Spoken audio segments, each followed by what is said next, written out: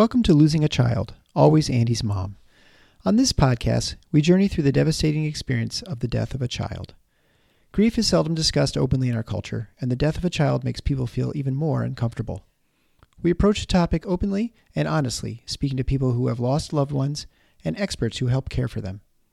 Whether you are a parent experiencing loss or someone who wants to support another going through this tragedy, this podcast strives to offer hope and help.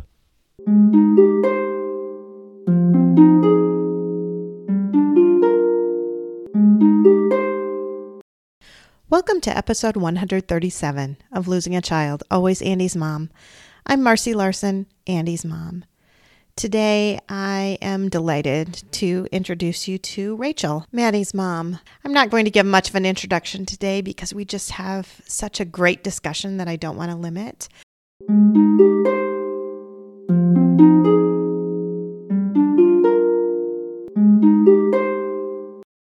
Thank you so much, Rachel, for agreeing to come on the Always Andy's Mom podcast today. I'm so excited to talk to you. Me too. So normally, to all of my regular listeners, you know that we always start out by talking about our child and their personalities and all about them. And we will definitely get to that because I really want to spend a lot of time talking about Maddie. But with Rachel, we're going to go back a little bit further because Rachel's got a unique story in that she dealt with a lot of grief over the years. I think it's important to kind of go there just so that we can understand where her head sort of started and then talk about what she maybe expected to happen and what really did happen after she lost her own son, Maddie. So why don't you just start off by giving us a little bit of that kind of background for us, Rachel? Way to start off on a positive note there, Marcy. Right. As a child, I had loss, but I was too young to really acknowledge the certain losses of when you're 7, 8, 9 years old. Right. But the biggest one that impacted me was when I lost my father at 17. It's crazy because I don't really talk about this that much. So I was actually pregnant at 17 with my daughter. Okay. I was supposed to be with my father that night when he died, and I wasn't because my daughter was a baby and she was crying, and we didn't end up going together, and he died in a single car accident. And that was very traumatic. I remember my mom getting that call and screaming, and then I was just screaming because I was like, what's going on? What's happening? And then going through all the events when you lose your parent as a teen, I was still relying, on him to be there, and he was the sole provider, and, everything that we went through, we lost everything as a child. At 17, we lost our house, we lost everything. Everything was gone instantly. It wasn't just my father, it was everything. Yeah. Your whole life, really. Yeah. We had to find our own ways, and we all separated, my brother and my mom and I, we all went our own ways to take care of our own selves and, try to survive financially, I guess. That grief, it still sticks with me to this day. Losing my father, it was a very traumatic experience. And then as I grew up, I think I became very close to my grandparents because of the fact that I lost my father. Yeah. And my mom kind of went her way, and I was those were my parents, basically. Those were the people that I went to, for anything at all. My grandmother ended up dying of cancer, and my grandfather ended up falling down the stairs because, he couldn't live without her. They were just in their early 70s, and they died within 4 months of each other. And that was a blow because that was my sounding rock right there. That was the people that I went to for solid advice that were always consistent. And how old were you then? I was 26 when that happened. So not that many years later, really. Yeah, not really. So I didn't really know. And I was the one that had to pick out because everyone was just a mess. My mom, her brothers, my grandfather was running around popping aspirin. I had to pick out my grandmother's urn. I had to do all of the, the things that you have to do when someone passes. And when my grandfather fell, I had to be there to tell them they could take him off the machine. All of these things. And you're just thinking, this is horrible. You watch the family crumble. You watch, even my mom was just not the same. After that, after losing her mother and her father. And then my uncle, and we were close family. So Yeah. my uncle had his son, Rodney. He was 26. He got H1N1 11 years ago. In February, he passed. I was there every night with him in the ICU for 24 days straight. So that was extremely hard because it was like my brother, he was Yeah. like my little brother. And at the same time as that was happening, my husband's cousin's son got H1N1, and we got a phone call to rush there. And when I walked in, here I'd spent all this time in the ICU with my cousin watching everything they're doing. And I walked in and there's no propofol hanging. There's nothing. And he's completely unconscious. And he's 11 years old and he sits at school right next to my son and they're friends. And I'm walking this room and I'm looking at the same exact equipment that I'm looking at my cousin's same time. So it was like 2 weeks prior to my cousin dying. Caleb, with this little boy. I walked in there and I looked at my husband and I was like, he's gone. This is not right. Like what's happening in here right now. They just haven't told her. And I wasn't as close to his cousin as I am now, obviously, Right. Being in the room when she lost her son. And they eventually did. I think the nurse kind of caught on to me realizing that this wasn't lining up in my head. Yeah. And they ended up telling her that he was gone. And that, oddly enough, out of all of the death that I experienced, when I saw this 11-year-old pass away in front of me, I was like, oh, no, right. This is because it's out of order. It's out of order. No way, this little boy, like this is just, and here I've experienced all this loss in front of me. Right. Passing in front of me. And I'm like, no way. And then 2 weeks later, my own cousin in front of me. And I'm standing right next to my uncle looking up at him and just, how is he standing here? Yeah. And I had another loss when I want to say about the same time as my grandparents, 24, 25, as my best friend's little brother. He passed at 23 of leukemia. And we were super close. I had to pick her up and take her. Her mom told me, go get her and bring her here. So I was in the room for that passing as well. And that grief with her. And we are still really good friends. All of this grief. And I'm the whole time that I'm watching all this happen and these people pass, I'm looking at the faces of everyone around thinking, how are they staying? Right. How is this possible? I'm looking at like mother or my uncle or that, I couldn't get it. And I try to be as supportive as possible to everyone because I felt like it was my grief too, because I was there. Right. I was right there with them. So it's like a memory burned into my mind when I think of them. I thought I just knew grief, I really did. Right. I mean, having that much, how could you not? How could you not think, well, there's nothing more for me to know. Like, I know it's going to be awful, but there's nothing that could be really different about what it would be like for me as a mom. Yeah. And I would sit, like, I watched as my best friend grieved her brother, knowing how I felt when I lost my father and how alone I was. And basically everybody just, goes on their way. And here I am, a kid. And when she lost her brother, I was very, very supportive in the fact that whenever she wanted to talk about him, we talked about him. If at any time, and the things that happened that were different with her mom and how she grieved differently than she grieved and how it affected her children, we always talked about that. And I always felt bad, like, for her mom, because I knew her mom, she's grieving her son. And then I felt bad for my friend because she lost her brother and her mom. Right. We always have this running joke because his picture will fall out sometimes when something bad's happening. And I'm always like, there he is. He's coming to tell me something.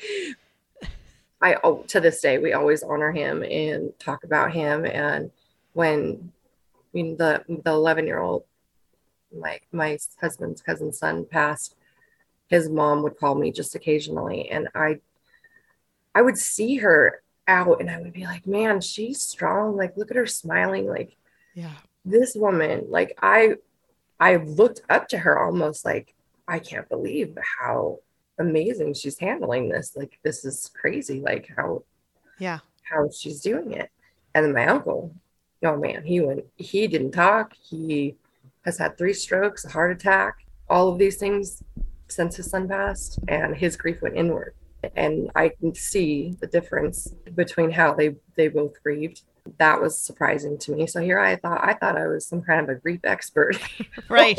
I see how she did it, which is awesome. I see how he did it, not so awesome. You're right. You feel like, okay, a little bit prepared. Now, I do want to go way back now. So now I really just want to talk about Maddie first so that we can learn about him and get to know him a little bit. Matthew, because I got pregnant so young and I was now, super hyper vigilant about not making a mistake in my life. I waited a long time to have another kid. I think he's about 6 to 7 years younger than my oldest. Mm-hmm. He was just planned, like completely planned, vitamins before, everything was planned for this one. Like I had this one under control. Far from the truth, because as soon as he was born, it was just completely complex, and he was jaundiced really bad and on the little belly bed at home as a baby, and weeks of those little pinpricks on his feet, and just very stressful. And then at 1 month, when I'm thinking, yes, jaundice is gone, that doctor put that stethoscope on his heart and didn't say a word for minutes. I remember looking over at my mom going, what is he doing? And it was almost like silence in the room. He's like, I need a chest x-ray immediately.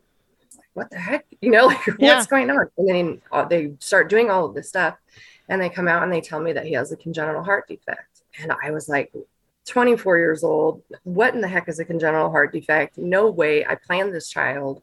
Yeah. Oddly enough, when I was pregnant, he was flipped backwards when they did the ultrasounds. They couldn't really get a good picture of a lot of things. So this is something they should have seen, is what I was told. Right. Normally you would. Yeah, for sure. Yeah. So we go through that whole process of tests, EKGs, echocardiograms on my 1-month-old baby. I'm totally panicked. At this time, my grandmother was still alive and she was a cardiac nurse. So of course my focus is her and this situation. They had, when I finally talked to his cardiologist, amazing man, he told me that he had atrial septal defect and that he had pulmonary stenosis and he had aortic stenosis. He had a bicuspid aortic, and so it was like a different language to me, which of course I, as the mom, Googled every single thing he said. Uh-huh. And I even found little diagrams. The heart is the house, how it works. Because here I'm not, a doctor.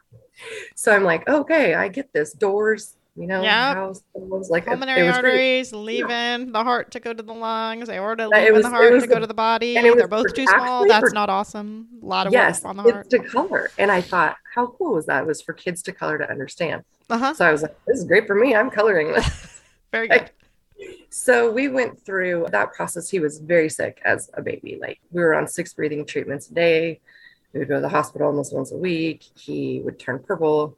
And the doctor would tell me, maybe about 5 we'll do the surgery, maybe about 5.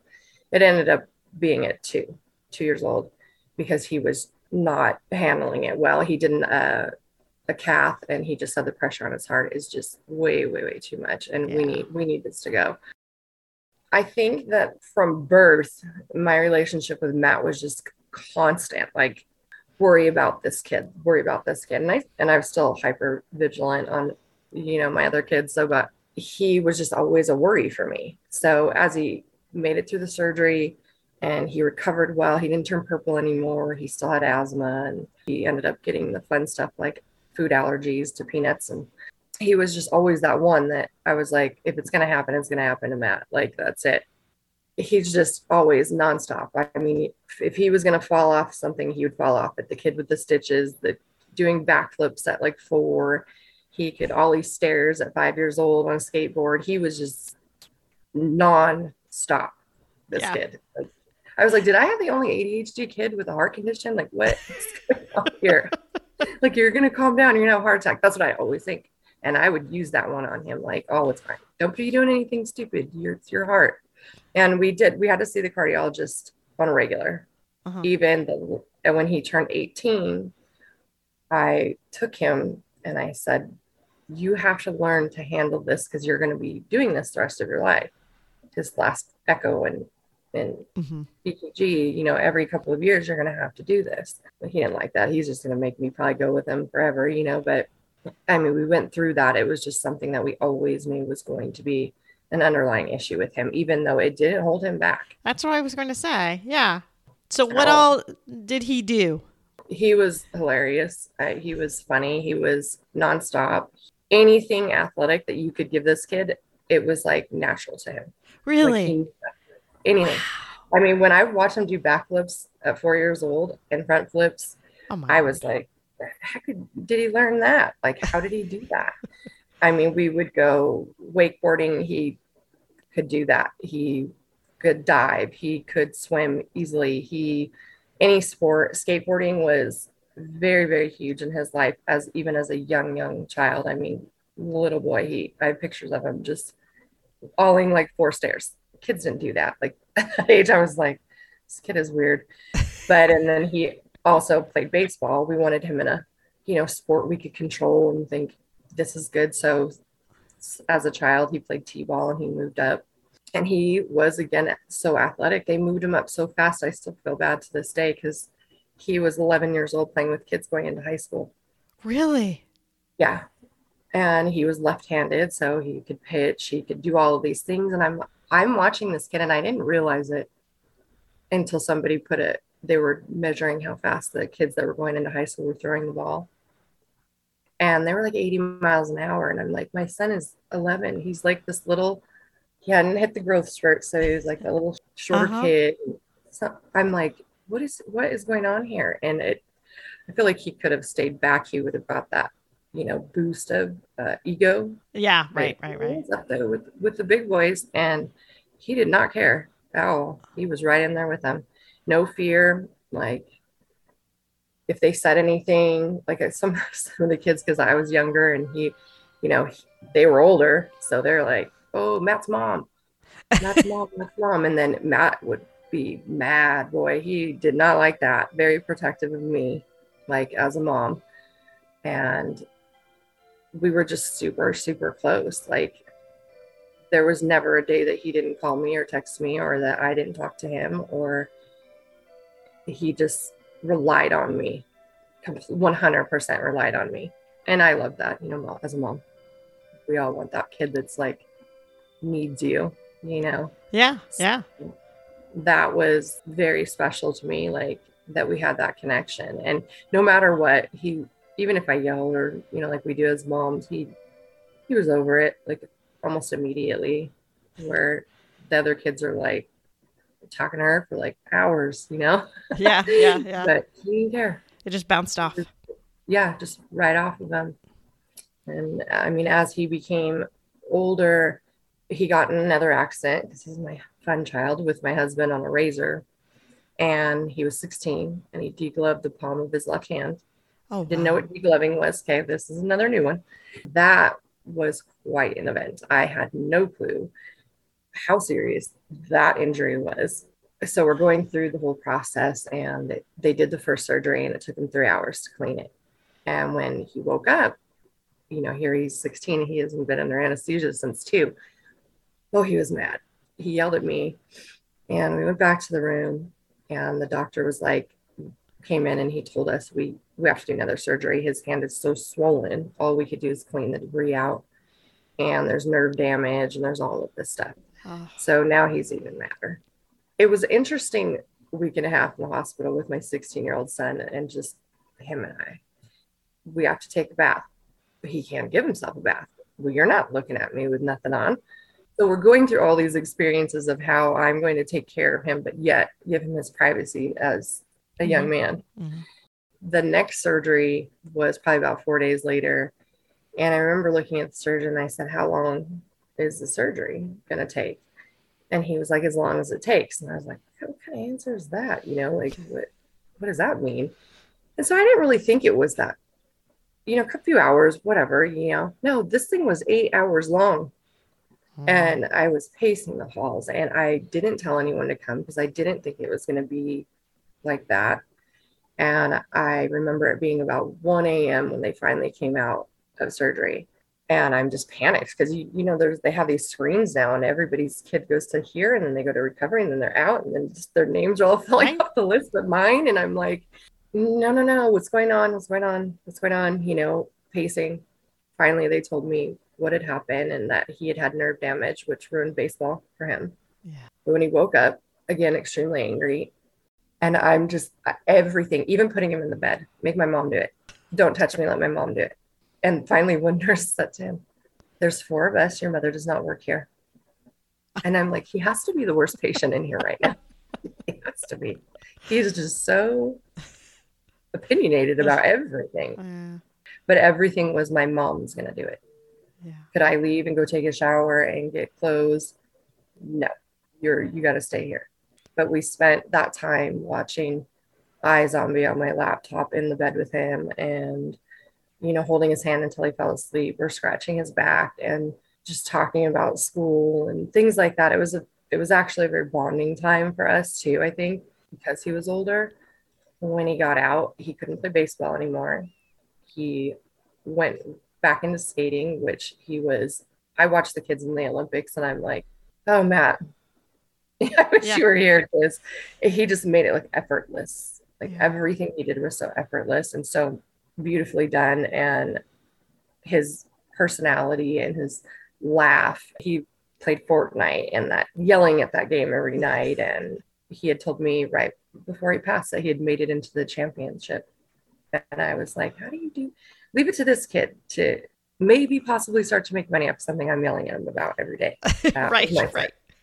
Previous to that, we had gotten him into the union as a motion set painter.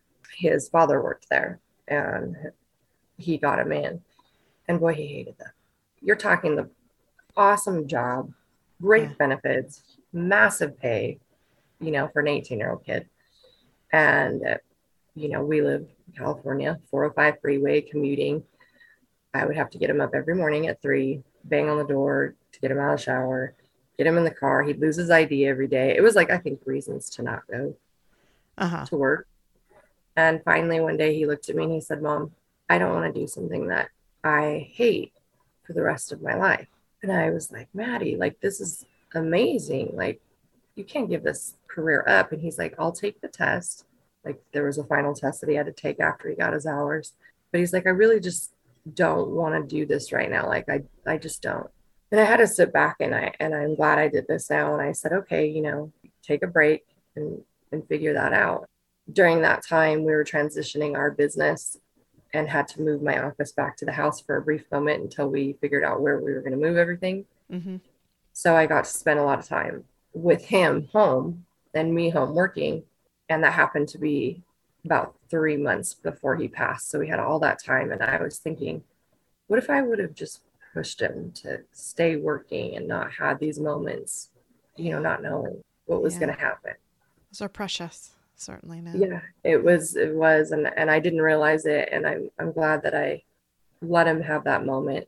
I'm sure I would have eventually pushed hard on him afterward, but yeah, I let him be him at that moment. And I think that was good. Yeah. Good choice. Yeah. So do you want to talk now about what happened? Because he had that awesome job, he went out and he had bought an Infiniti. Beautiful car, nice car. And he hung out with some new kids that I really, I was kind of hesitant on them. But my son's personality was the type that throughout his life, I had found children living in our garage. Literally took in, I was like, they weren't straight dogs, they were straight children. He took them in. That was him. Mom, they don't have anywhere to go. Because we have this big shop out back, and you go out there and it would just, I was like, now is the shelter for children that have nowhere to go. And I had a lot of stories from these boys afterwards. And I just remember seeing this one boy, and I kept thinking to myself, I don't know, just something just didn't fit in with him. Mm-hmm. And after Matt's hand accident, he did start smoking weed a lot. Here we are in California, so that's a hard conversation with your kid. Yeah. And it didn't seem to affect him in some horrific way, but when this boy came around, I don't know, there was something different. He was one of the last people that I saw leave the house with my son. The day of my son's accident, It was 420, oddly enough. And I hadn't seen him that day, which was weird because it was a Saturday and, you know, we always talked and always saw each other. I remember just being hyper like focused on where's Matt? Like it's early, no reason for me to be concerned. And I remember sending him a text midday too, like it was like a copy and paste of like the effects of marijuana long term, like, you know, doing like stupid stuff like a mom would do. And he always responded, and he didn't respond that day. As the day progressed, I didn't really think much of it because, again, it was early. Like, he's 19 at the time. Like, Yeah. he left with his friends. I could see on the camera that they came in and out. And my husband and I went to dinner, and we came home, and I still hadn't heard from him. And it was about 7 o'clock at this time. I remember looking at my husband, and I was panicked. It was like something internally. I swear, it was almost like I could feel it to the core. Yeah. Something was wrong.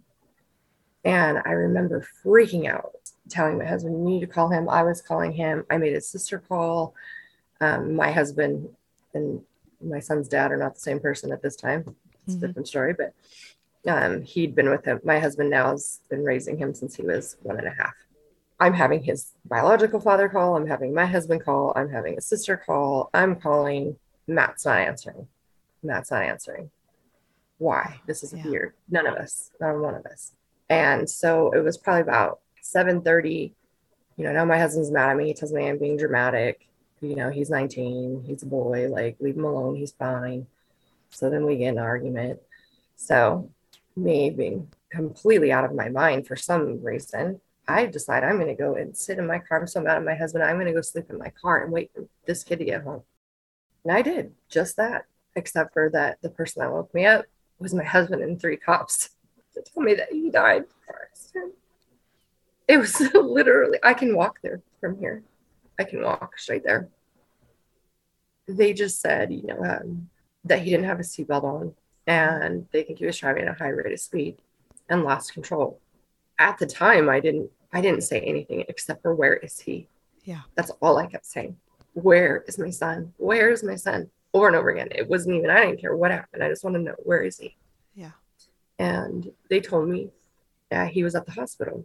And now this is 11 o'clock at night, and this accident had happened at 7:37.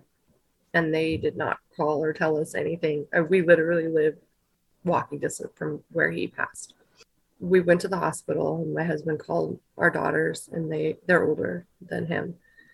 And they met us there. And as I walked in, my oldest daughter is just hysterically cleaning him. The other one's on the floor crying.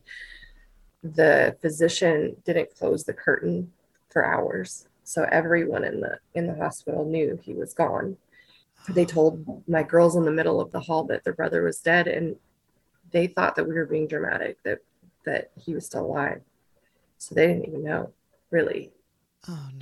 So that was hard. And I remember my oldest daughter, she was pregnant at the time, and she was just obsessively trying to clean him before I got down the hall, because it was just like, he was just like, he didn't pass there. I don't think. I think they did everything that they had to do, but I think he passed in transport, is what it read to me when I read the reports. And his eyes were still open. I'll never forget that.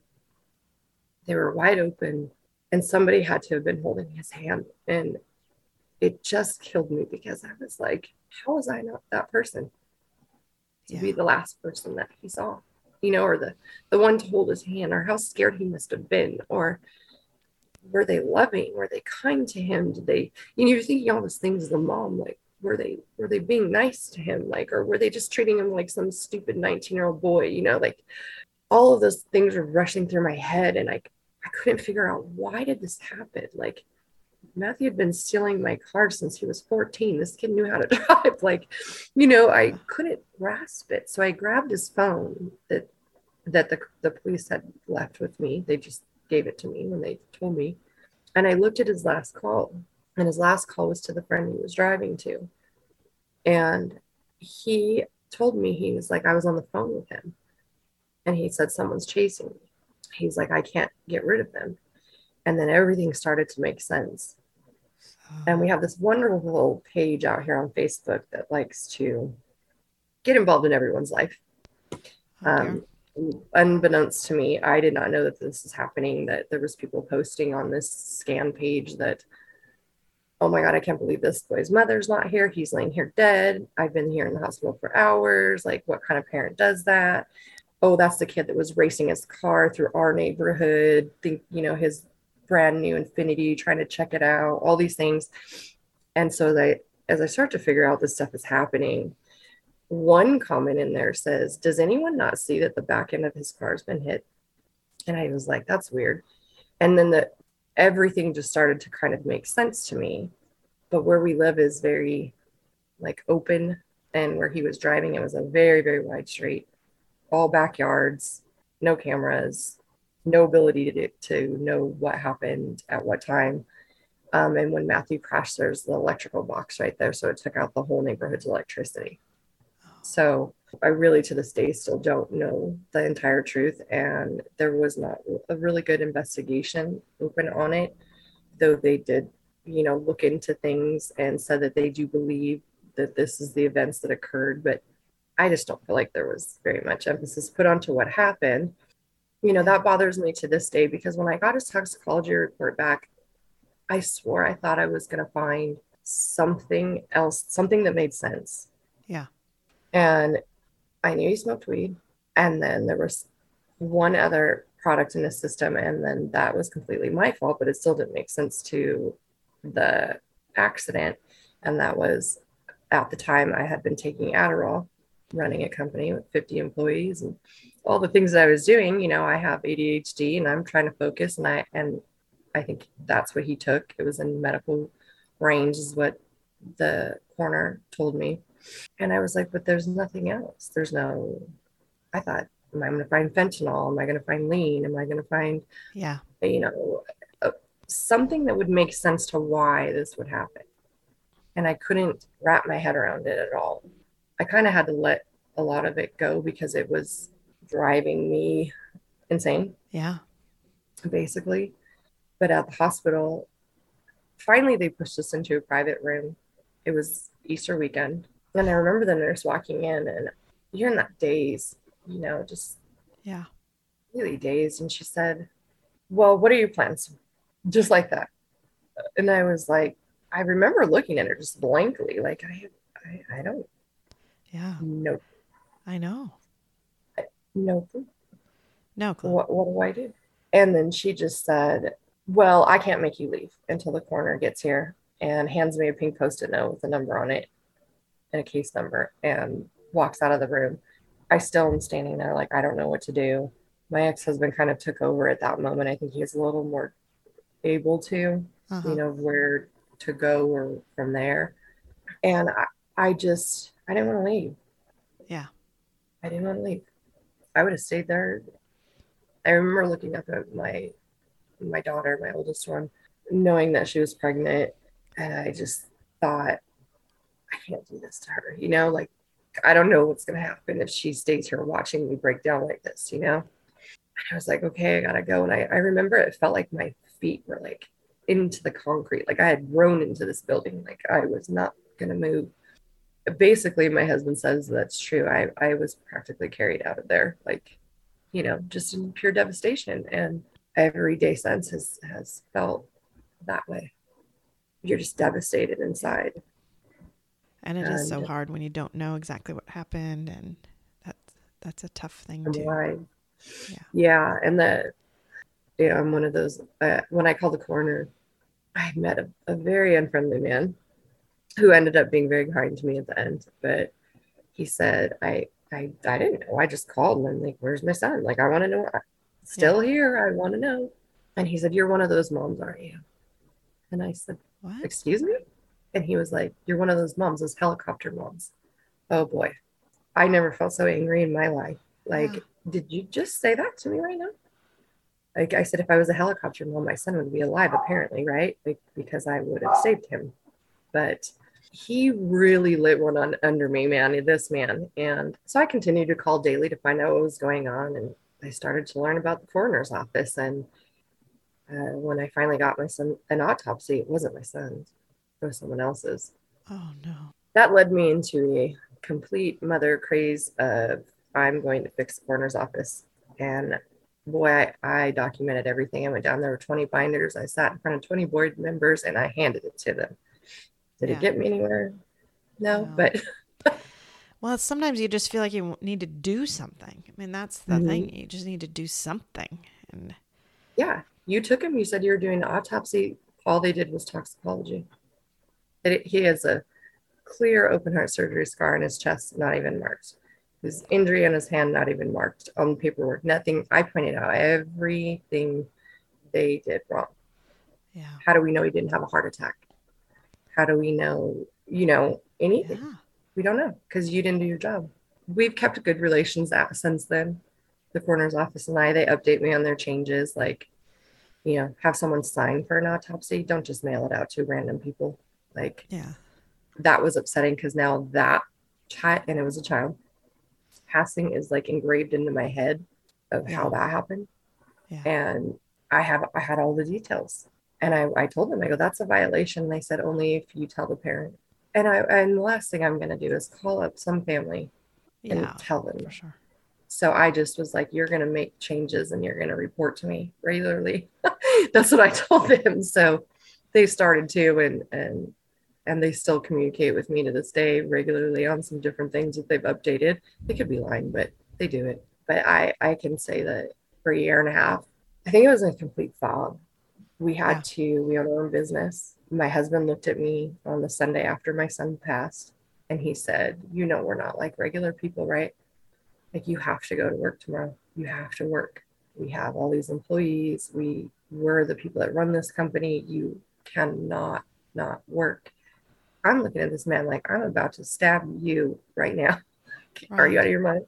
And somehow I did it. And I literally left myself Post-it notes for like later when I went back to look at things. It was almost like someone else took over me to make this happen. About a year and a half in, I remember being more like aware of everything. And I almost wanted to run right back into that fog, like immediately, because it was like being hit by a freight train.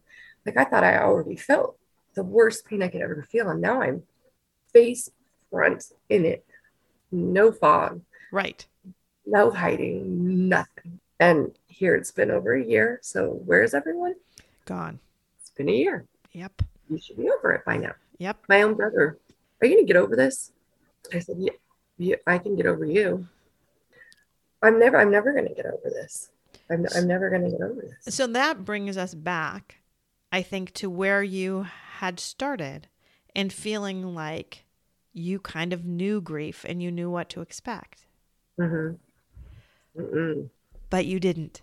You didn't. No, not at all. And that's where your brother sits to this day, right? Yeah. Mm-hmm. So he, in his mind, is like, I lost my dad, I lost my grandparents, you know what I mean? He's went through a lot of those losses, and now he lost his nephew, and it feels the same to him.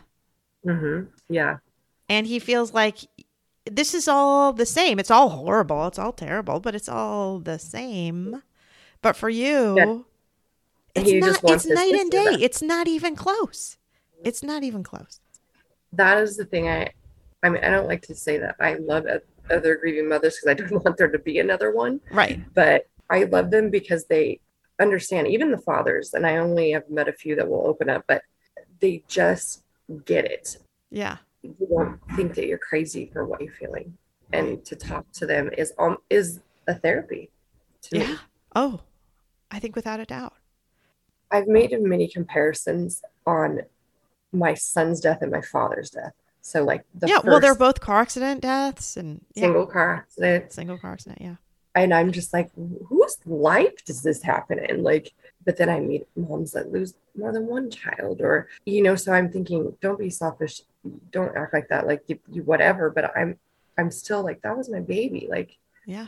If I put the grief on a scale, it's gone with your child. It's through the roof. It's just so different. I mean, and I think you really brought up a good point way at the beginning when you talked about even when you saw that 11-year-old boy die, your husband's cousin's son. It was different to you. And I really think that goes with it's out of order, Yes. My mom died too when I was 21. She was 42 years old. That's really young. It is. It's really young. I get that. I know that. That's at that age where you're like, now I get my mom and I want her. Yeah, right. In my life, Right. I want her to tell me stuff. You lost her at a very, very important time. Well, yes, but my point is, even though she was only 42 years old and very young, she died before me, and that's what's expected. It was horrible. It was terrible. I hated having to go through college without her. We had talked on the phone every single day when I went away to college. Every day I was on the phone with her. So it was horrible to lose her. But still, in my mind, it's still in the right order, right? Yeah.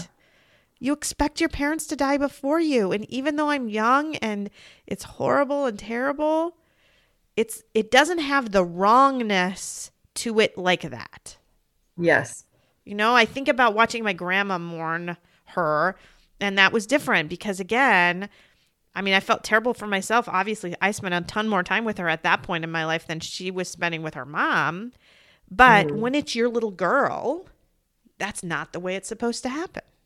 So watching them grieve, her mom and dad, my grandparents grieve her, was hard to see. I didn't get to experience that because my father's dad was already gone, and his mother was pretty distant from that. I never experienced. So that I experienced my uncle and everyone else, but I didn't experience my grandparents' grief or my grandma's grief. His mother wasn't very close to her, that side of the family, but I don't know how she. It's terrible, right? I couldn't have imagined anything worse than losing my mom when I was 21.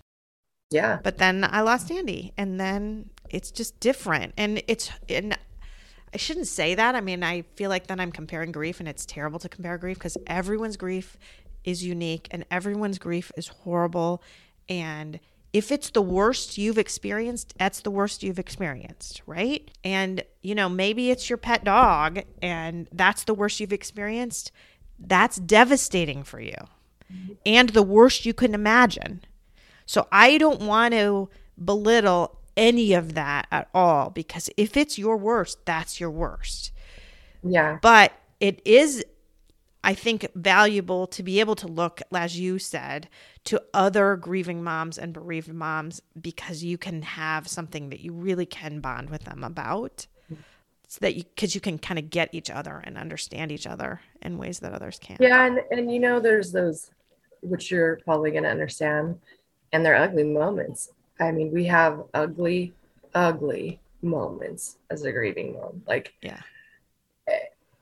that basically you should be embarrassed of if you weren't, in that situation. And I can tell another grieving mom, oh, I completely just acted a fool. Like I let all of my grief come out in rage and anger and the wrong way to the wrong people. And, I regret that behavior, but I did it, and they get it. They're like, oh no, oh yeah, I get it. I get it. And they don't say, oh my God, I can't believe you did that, Rachel. Or you should be ashamed of yourself, or that's really weird. They're like, oh no, I get it. So it's nice to have that person to say, you know what, you're not crazy. Yeah. Not crazy. And I was telling you before we started recording that I'm having a really kind of emotional day because tonight is the Lenten concert for the Grand Rapids Choir of Men and Boys, where Andy was one of the head choristers, and I'm going to go, and it's going to hurt me horribly. And I am going to probably cry through every second of it because that's what I've been done every time I've gone. But I feel so close to him there because I can feel like I can hear him, and I can close my eyes and I can see him. So I will really make a fool out of myself at this concert because there will be hundreds of people there, and they're going to see this one crazy woman crying the whole time. And I don't care. Yeah. I don't care. and I will tuck myself a little bit off to the side so that I'm not going to be a distraction, I hope, and bother other people. And I know there'll be people there that'll look at her and think, what's wrong with that weirdo lady? But, that's what I need to do for me. And if it makes other people think that I'm weird or feel a little uncomfortable or whatever, that's the way it is. But even though it's going to be hard, it gives me a little bit of closeness too, right? So sometimes you just need to do those things, even if they're crazy. You just do. I've done them. I've walked right to my son's crash site late at night, fell asleep in the dirt. One of his friends actually found me there one night. That was embarrassing, but you just sort of sit here in your head alone and everyone's gone. And I'm just like, where do I go? What do I do? I'm walking there. I'm going, like, I'm going to go sit with him.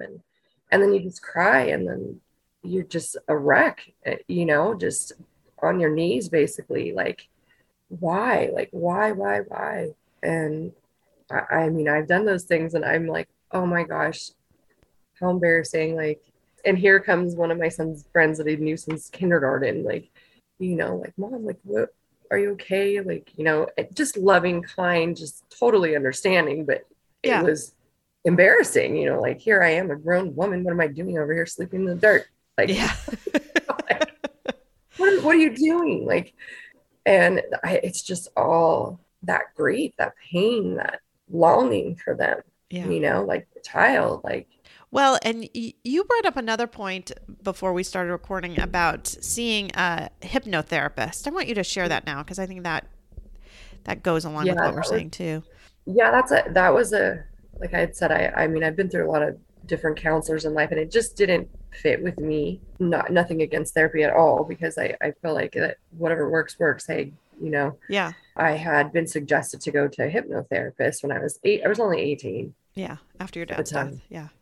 I remember sitting there, and when he was explaining to me how, in his terms of how our mind stores pain, he described them as filing cabinets. So we store, our pain here, we store our love here, we store happiness here, and every time something happens, we open up those cabinets and store that memory back. Whether it's, he was describing it as, if you stub your toe, it goes into the pain filing cabinet. If someone hurts your feeling, it goes there. If someone dies, it goes there.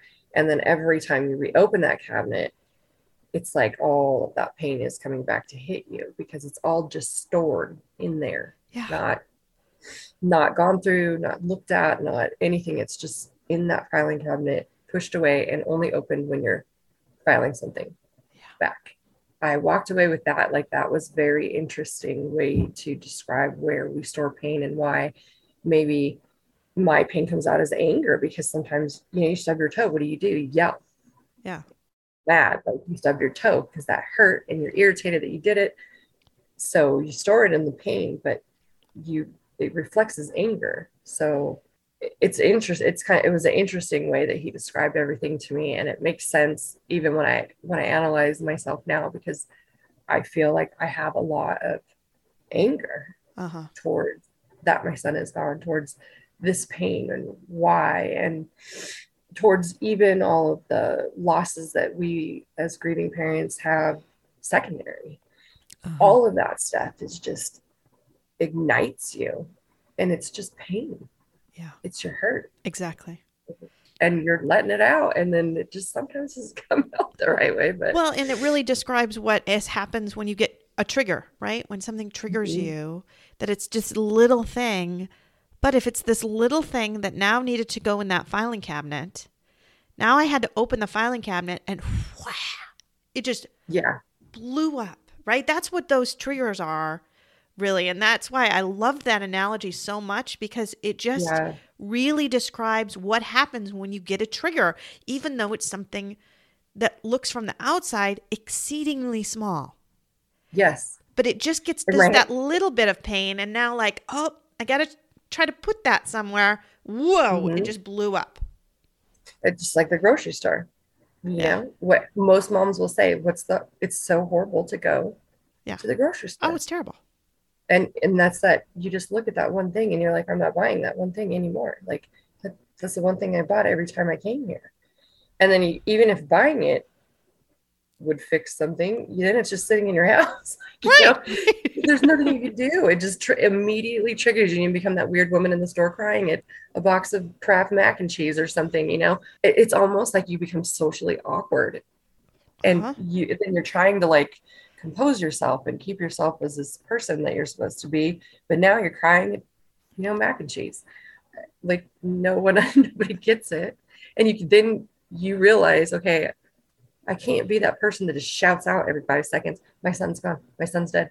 Because, I did that in the beginning. I mean, I don't know if you did, but I was like, immediately, my son's dead. Like, you could be Spectrum Cable on the phone. I tell you. You say that because I did that to Michigan Blood. They called me for a blood drive. And it was like Andy had only been gone a few days, and they called to ask if I could donate blood. How are you doing today? I said, terrible. And instead of saying something like, oh, I'm sorry to hear that. This is probably a bad time. I'll come back later. She said, oh, why is that? And I said, my son is dead. And I hung up the phone on her. And you're like, why did I just do that? I know. The poor Michigan Blood lady. I mean, she did not deserve that at all. Not at all. Do it. And I can remember when I did it a lot in the beginning because I was working immediately. Like, if I'd acted weird, if I said something weird, and I was just like, I just blurted right out of my mouth. And it was constantly, for me, it was constantly going through my head. Yeah. Andy is dead. Constantly. Andy is dead. Andy is dead. Your son is dead. Just over and over and over, because I knew that I really didn't believe it. And so there was a little part of me that kept like saying it in my head over and over, like, get this through your head, Marcy. Andy is dead. How are you? And I think it was almost like, how are you still getting up and taking a shower and doing this, that, and the other thing? Andy is dead. Like, it was those things, all those things that you were talking about, that mom that was doing great and doing awesome. Like, oh, she's just amazing. She's doing all this stuff. Yeah. It's because you can't see what's going on inside in her head. That's what people thought about you. Look at her. She's doing amazing, because they can't see inside. Yeah. And I would always associate her with Matthew because they sat next to each other in school. They were cousins, they sat next to each other in school. They were the same age. And I almost remember always feeling bad when I posted something about Matthew, because I was thinking of her. Yeah. And her associating them because they were the same age and cousins and, new friends in school. And I remember always feeling like, oh God, she always probably must look at Matthew and just be devastated because that she's looking at him and seeing her son. And after Maddie passed, I had no idea she was heading up a grief parent group, and she was doing all of these things. And that's how I think she was being that person that I was like, how is she laughing over here? Like, I'm thinking, how is she doing it? This woman, how is she doing it? Like, she is doing amazing. And behind the scenes, what I found out later was it wasn't like that. No. It wasn't like that at all. After years, and then after Matthew passed, she came over and told me, like, hey, this is really what happened with me that I couldn't see. Well, you didn't know. I mean, there are so many people that I know. I mean, I've got a podcast. It's listened to across the country, around the world even, right? So it's not tiny. But my friends around here, they don't know. They don't know. Yeah. They don't have any idea. It's funny because I recently saw somebody in the office, and her son had died years and years and years before. And I'd seen her once since Andy died, but I didn't have the courage to say anything to her. But yesterday I did. I had the courage, and I said, I think about you differently now, And so we talked. She had no clue that I had done anything. Because I said, maybe you could email me sometime. And then I gave her my marcy@andysmom.com email, which she was kind of shocked to even know existed, right? Because she didn't know any of this stuff that we do. She had said, I just couldn't believe that you kept going back to work, that you're still a doctor and that you still do this. She didn't know any of the other things that I did. because you just don't let people see that on the outside who don't kind of get the pain. I don't know if it's that we just compartmentalize it off. I think probably it is for me. I think I compartmentalize this part of my life from the rest of it. Putting on that, what do they call it? The mask. Yeah. Yeah. The Dr. Larson mask, which is definitely its own mask for sure. I can go out and work and do things and people have no clue. I stand there and the crazy thing is the whole time you're talking to somebody, you're thinking in their head, like, these people have no idea that my son's dead. To this day, I still think that while I'm talking to people. I don't do that quite as much now, I have to say. And I'll smile and, have my conversation with them, or we do a lot of restoration work, so water damages, and people are panicking, and I calm them down and I'm talking to them, but they're so upset about this, and I get it, right? But I'm thinking, like, my son is dead. This is you guys are freaking out about this. Like, what's going to happen when something happens? No, you don't know. Yeah, they don't know. Right. My neighbor recently got mad because my mail went to her. And I was like, okay, we don't live that far apart. But then something big came to my house for her. Boy, I was so happy to hop, jump, and skip over there and knock on that door and be like, hi, here, this came to my house. And then she was like, oh, these delivery people. I said, that there's bigger things that could happen in life that are more of a problem. I don't mind bringing this over to you. And I kind of probably did that to be nasty, but I wanted to point out, like, that was a ridiculous way to react over mail. Like, yeah. That is really, over the top. Not that big of a deal to get my mail accidentally. Yeah. But, and you just sit there and it's like, how do we get up every day? How do we do it? How do we move forward? And I don't know about you. Sometimes I feel guilty. Yeah. I feel that guilt of, Maddie want me. He was so needy. Like, he didn't care about anyone else. Like, he wanted his mom. Yeah. And I think, am I letting him down because I'm here still? Those thoughts cross my mind. Like, and I think about my other kids and I'm like, I have to keep going and keep going and keep going. But in the back of my mind is that guilt, like, or I'm not with him. I let him go without me. Yeah. And then you have to tell yourself, would he really want you gone? Well, not really. Right? Yeah. He would really want you with his sisters, and he would really want you enjoying life and living again. But it's funny because you need to come there on your own. Mm-hmm. Because I always get mad if people tell me that. Would Andy want you to be like this? It just irritates me when people say it. Yeah. But if I come to it on my own, then I'm okay. Then I can be more okay with it. But it does take some work and you're still not even 2 out, or I mean, what are you, about 2 years in? It'll be 3 years on 3. April 20th. Yeah, so it's I coming know. up on my. I was going to say, oh wait, no, it'll be 3. Yeah. It's so funny because when you emailed me, I knew exactly when it was that Maddie died, Easter. Because I wrote back to you and I said that was Easter weekend, and you said yes, it was. Because Andy's birthday was on Easter that day, and he died the day before Andy's birthday. So, and that was his first right day. around the same time. Mm-hmm, mm-hmm. And just even the word Easter, it'll send me into like. Oh, I'm sure. Yeah, when anybody says that to you, you're probably like, "Oh, Easter!" Just like. And every year now, I look at how close is it to Andy's birthday, Easter, because it's just that was the first birthday without him was Easter Sunday. So. Yeah, that was the first Easter. Like mine was too. It was Easter Sunday was the next day. Yeah, it was the next day. And even my mom the other day was like, "We spend Easter together. What are we doing on Easter?" And I'm like, "We spent Easter together." Or when Matt died, like that's when we spent Easter together. We haven't done anything, but she just in her mind thinks we need to do something on Easter, and I keep thinking. Can you stop saying Easter? Yeah. Please. Easter. Yeah, again, some of those little triggers that make you open the filing cabinet again. Mm-hmm. Yeah. It's hard. It is hard.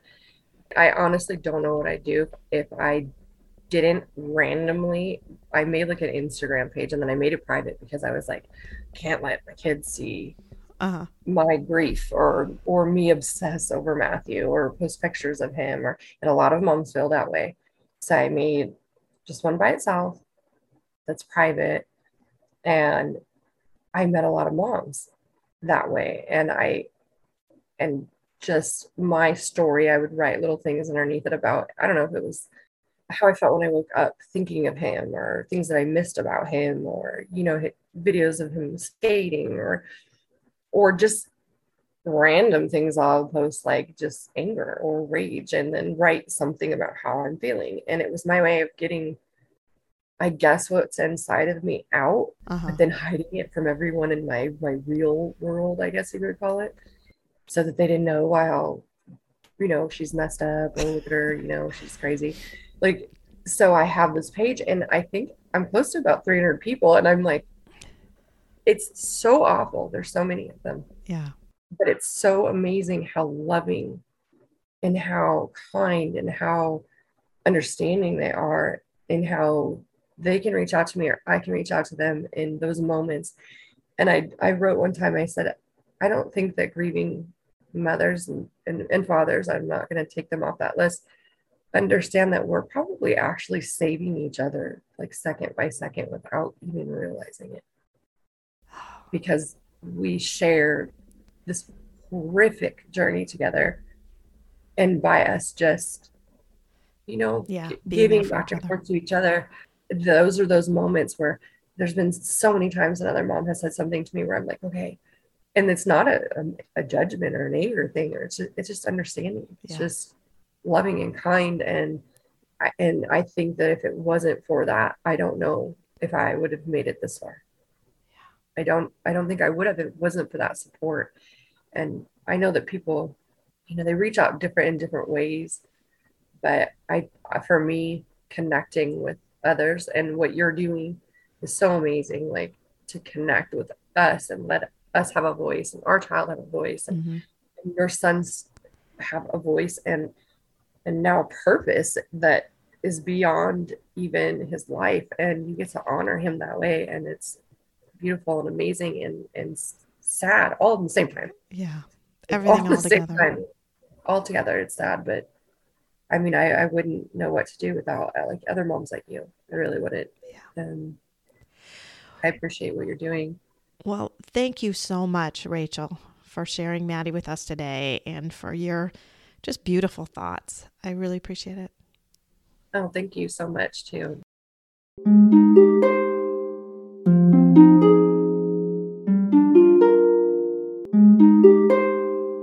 Thanks for listening. If you found this helpful or would like to support the podcast, please leave a 5-star rating and comment.